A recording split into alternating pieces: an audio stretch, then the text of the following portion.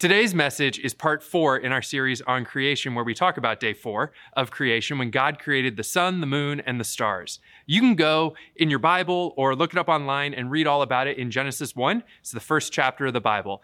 And today, our senior pastor, Magray de Vega, is going to be talking about how God's creation of the sun, moon, and stars can teach us 3 things: how God is infinite, how God is intimate, and how God is incarnate. And I think we know all of these things intrinsically, whether we're a Christ follower or not. We've looked up at the stars and we've thought, gosh, there is something massive and infinite and beyond me out there.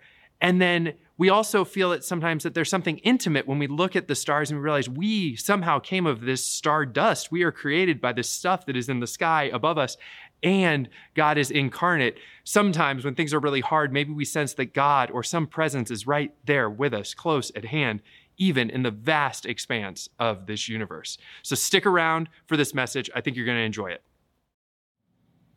Let's pray together. Oh God, open our eyes to empathy, curiosity, and humility, that we might be generous and compassionate toward others, toward ourselves, and toward your creation. In Jesus' name, amen. When I was about 10 years old, my parents bought me a telescope. It was a great gift. It was your standard tube telescope, about 4 feet long, with an eyepiece on one end that sat on a tripod. My brothers and I waited for the first clear night to set it up on our driveway, and we aimed it toward the moon. It took some adjusting and repositioning, and then we found the moon in our sights. To the naked eye, the moon was just a small white circle in the sky. But when we looked at it through that telescope, it was a slightly bigger small white circle in the sky. But it was thrilling, because for a moment we felt like our grasp had caught up just a bit with our gaze. After several nights of playing with our telescope, our neighbor stopped by. His name was Harold Bird, one of my favorite adults growing up. He was my go-to pal before my younger brothers were born. He and I would sit on his front porch and pretend to go fishing with a couple sticks we found in his yard. My parents would cook him dinner and I would bring it over. He was a lovely man. Mr. Bird walked over to us that night and he said, "Good evening, boys. You enjoying that telescope?" "Yeah," we said, "of course." "Well," he said, "maybe you fellas could come over and help me fetch something out of my garage." We walked across the street to his garage, and he removed a tarp to reveal what was the largest telescope any of us had ever seen. It was about 7 feet tall. It was a Dobsonian reflector telescope. It had a giant tube of a body, bigger than any of us. And rather than an eyepiece on one end, it had a large set of mirrors that gathered a huge amount of light and focused it on an ocular eyepiece on the side. It was made of a heavy metal with a long counterweight of a handle to make incremental adjustments. We rolled it carefully to our driveway, and we watched him tinker with it. He looked in the eyepiece, and he repositioned it, turned a knob or two. Then he said, "There, take a look." When I looked into that eyepiece, suddenly, that small white dot became alive. The moon had hues of grays and blues that I could not imagine were there. I saw craters and mountains and divots and valleys, images that I'd only seen in pictures and books, now before me with my naked eye. That was in the early 80s. And just think about what you and I have seen in our universe since then. We've had satellites pass planets and moons to give us an up-close look at celestial bodies in our own solar system that we've only dreamed of seeing. In 1990, the vaunted Hubble telescope began to show us pictures of the vast expanse of space, reaching further than we ever have. And think about what a privilege, what an extraordinary privilege it is to be alive during the era of the James Webb Telescope. Launched on Christmas Day 2021, it began showing us images last July of outer space using infrared wavelengths of light that bring us greater resolution and clarity than Hubble ever could. And it not only has extended our gaze into the vastness of space, it's extended our reach into the origins of our universe's 13.8 billion year history, back to a mere 400 million years after it was born.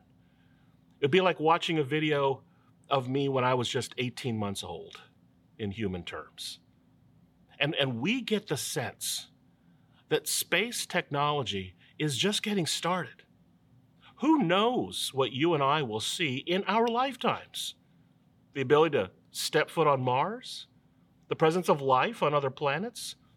Or even a sense of just how big this ever-expanding universe really is. Of the days of creation, it is here on day 4 that we are most curious and where we most recognize the limits of our understanding.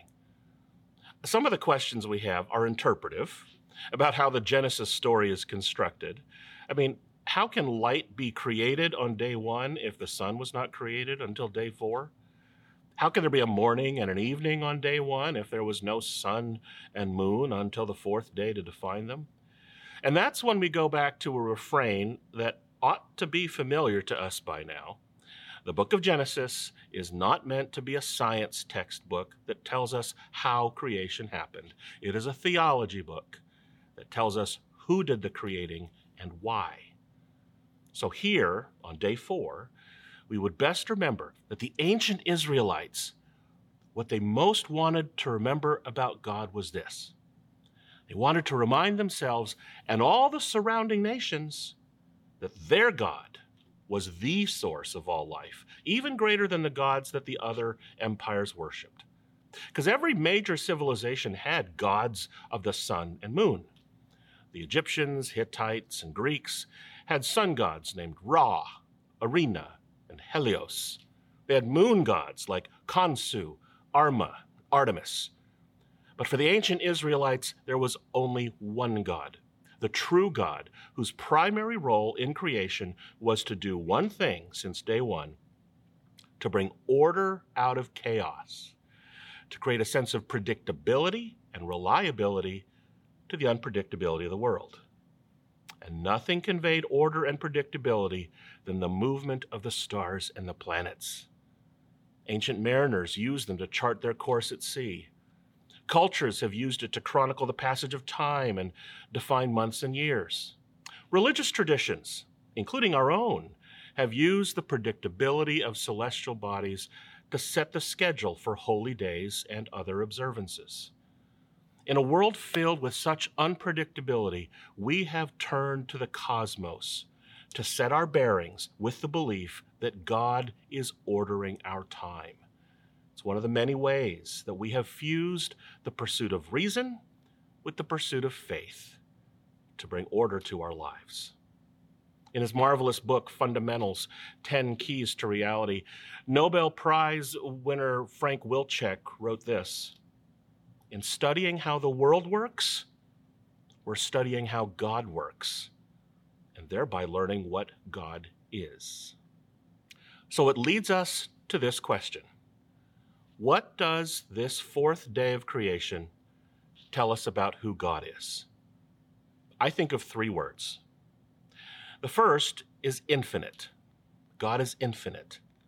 Pondering the vastness of the universe fills us with a mind-blowing sense of infinity, doesn't it? I mean, it's hard for us to even imagine what is at the edge of the universe or beyond, because as big as the universe is, it continues to expand.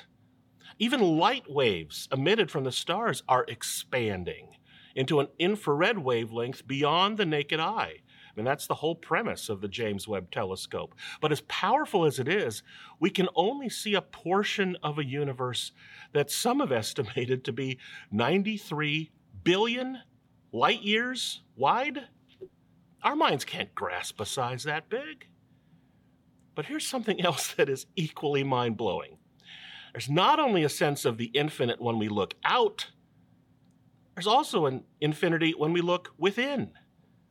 In that same book, Fundamentals, Frank Wilczek writes that as hard as it is to imagine the number of stars in the universe, there are even more atoms in the human body. It's 10 octillion, which is 10 followed by 38 zeros.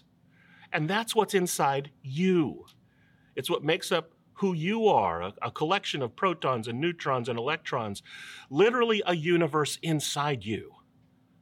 And just like there's a limit to what we can see beyond the edge of space, there's a limit to what we can see inside the atom. The further down we look, we get into the vast unknown unpredictability of quarks and Higgs boson particles and quantum mechanics and a reality that is infinitely small and unknowable. So whether we ponder the universe through Galileo's telescope or ponder the infinitesimal through Anton van Leeuwenhoek's microscope, we reach the limits of our understanding.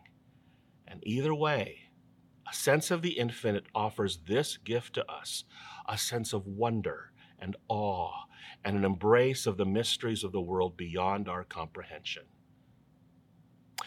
The second word that comes to mind about God on day 4 of creation is this: intimate. As vast as the universe is out there and within you, here's something to remember.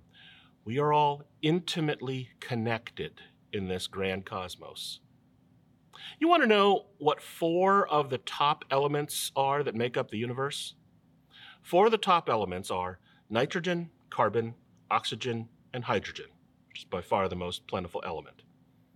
Now, do you want to know what the top 4 elements are that make up your body? Yep, exact same ones: carbon, oxygen, nitrogen, and hydrogen. What that means is that the very material that makes up your body are the same building blocks that God used to create the furthest planets and stars in the edge of the universe. The very atoms that were created 13.8 billion years ago are part of your body right now. No wonder you feel old. We are made up of the stuff of the stars. You and I are stardust. Here's something else. The very oxygen molecules that you are breathing right now have been around since the time of the dinosaurs. The nitrogen molecule that may be in your blood, it may have arrived from a star millions of years ago from a distant planet.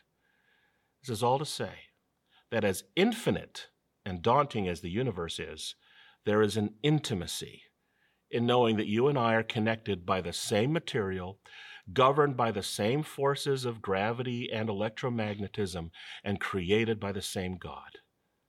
The infinity of the universe might make us feel small, but the intimacy of its materials helps us not feel so alone. And that leads us to the final word about God from day 4 of creation. The word is incarnate. Throughout history, many religious philosophers believed in the idea of deism, which is that God is nothing more than an impersonal clockmaker who set forth the mechanics of creation and stepped away from it to leave it on its own. But as Christian people, we believe that God is not distant. God is both present and immanent in all things and beyond all things. And we can know God by interacting with this marvelous world. And when God chose to be revealed to us in the most vivid way, you know what God chose to do. God entered this universe as a human being composed of stardust, just like you and me. God showed us through Jesus the infinite glory of God in the most intimate of ways by becoming incarnate to us, and to show us how we can be an incarnate sense of love to one another. And this all leads us to the one thing that is even more infinite than the stars of the universe or the atoms in your body. It's the capacity and power of love that pulls us together so that we can forge relationships that allow us to experience the wonder and awe and majesty of God's creation with each other. As big as this universe is, we don't have to feel alone. God has given us the gift of each other to enjoy it and to take care of it. After that first night of looking into Mr. Bird's telescope in our driveway, he said something amazing to me and my brothers. He said, "Boys, why don't you keep this telescope? You can have it." He loved seeing our amazement. He enjoyed the nights when he could walk over and see us using it. Mr. Bird eventually moved to Kentucky and he later died, but we held on to his telescope, cherished it, we used it, and every time we thought of him and the love that we had for him. On this fourth day of creation, God created a universe so infinite and intimate, one meant to be enjoyed and stewarded through the incarnate bonds of human companionship and love. That's what the fourth day of creation calls us to remember. Let's pray. God, we're amazed. Your creation is so vast and infinite, yet you are with us in a deeply personal way. We are small in this universe, but we are not alone. We thank you for your love that pulls us together, unites us in love, and calls us to care for your creation. Thank you for the awe and wonder of this amazing universe and for your infinite love for us all. In Jesus' name, amen. I hope you found this message helpful, thought-provoking. Maybe if you're not a Christian, but you've always been curious about space or seen some rocket launches or enjoy human spaceflight, maybe this connected with you in a distinct or different way. Or maybe you know somebody who loves human spaceflight, but has never really figured out how to connect all that to who God is and how God might be at work in their lives and in the world. We'd love it if you would share this message with them. It's really easy to do with YouTube. Just copy the link, send it over to them. There's also some reflection questions down in the notes. You can reflect on this sermon and talk about it with a friend or talk about it with a small group or other people. And if you want to join a small group or find out about our community, you can go to hydeparkumc.org/nextsteps. I'm Matt Hotho. I'll see you next time.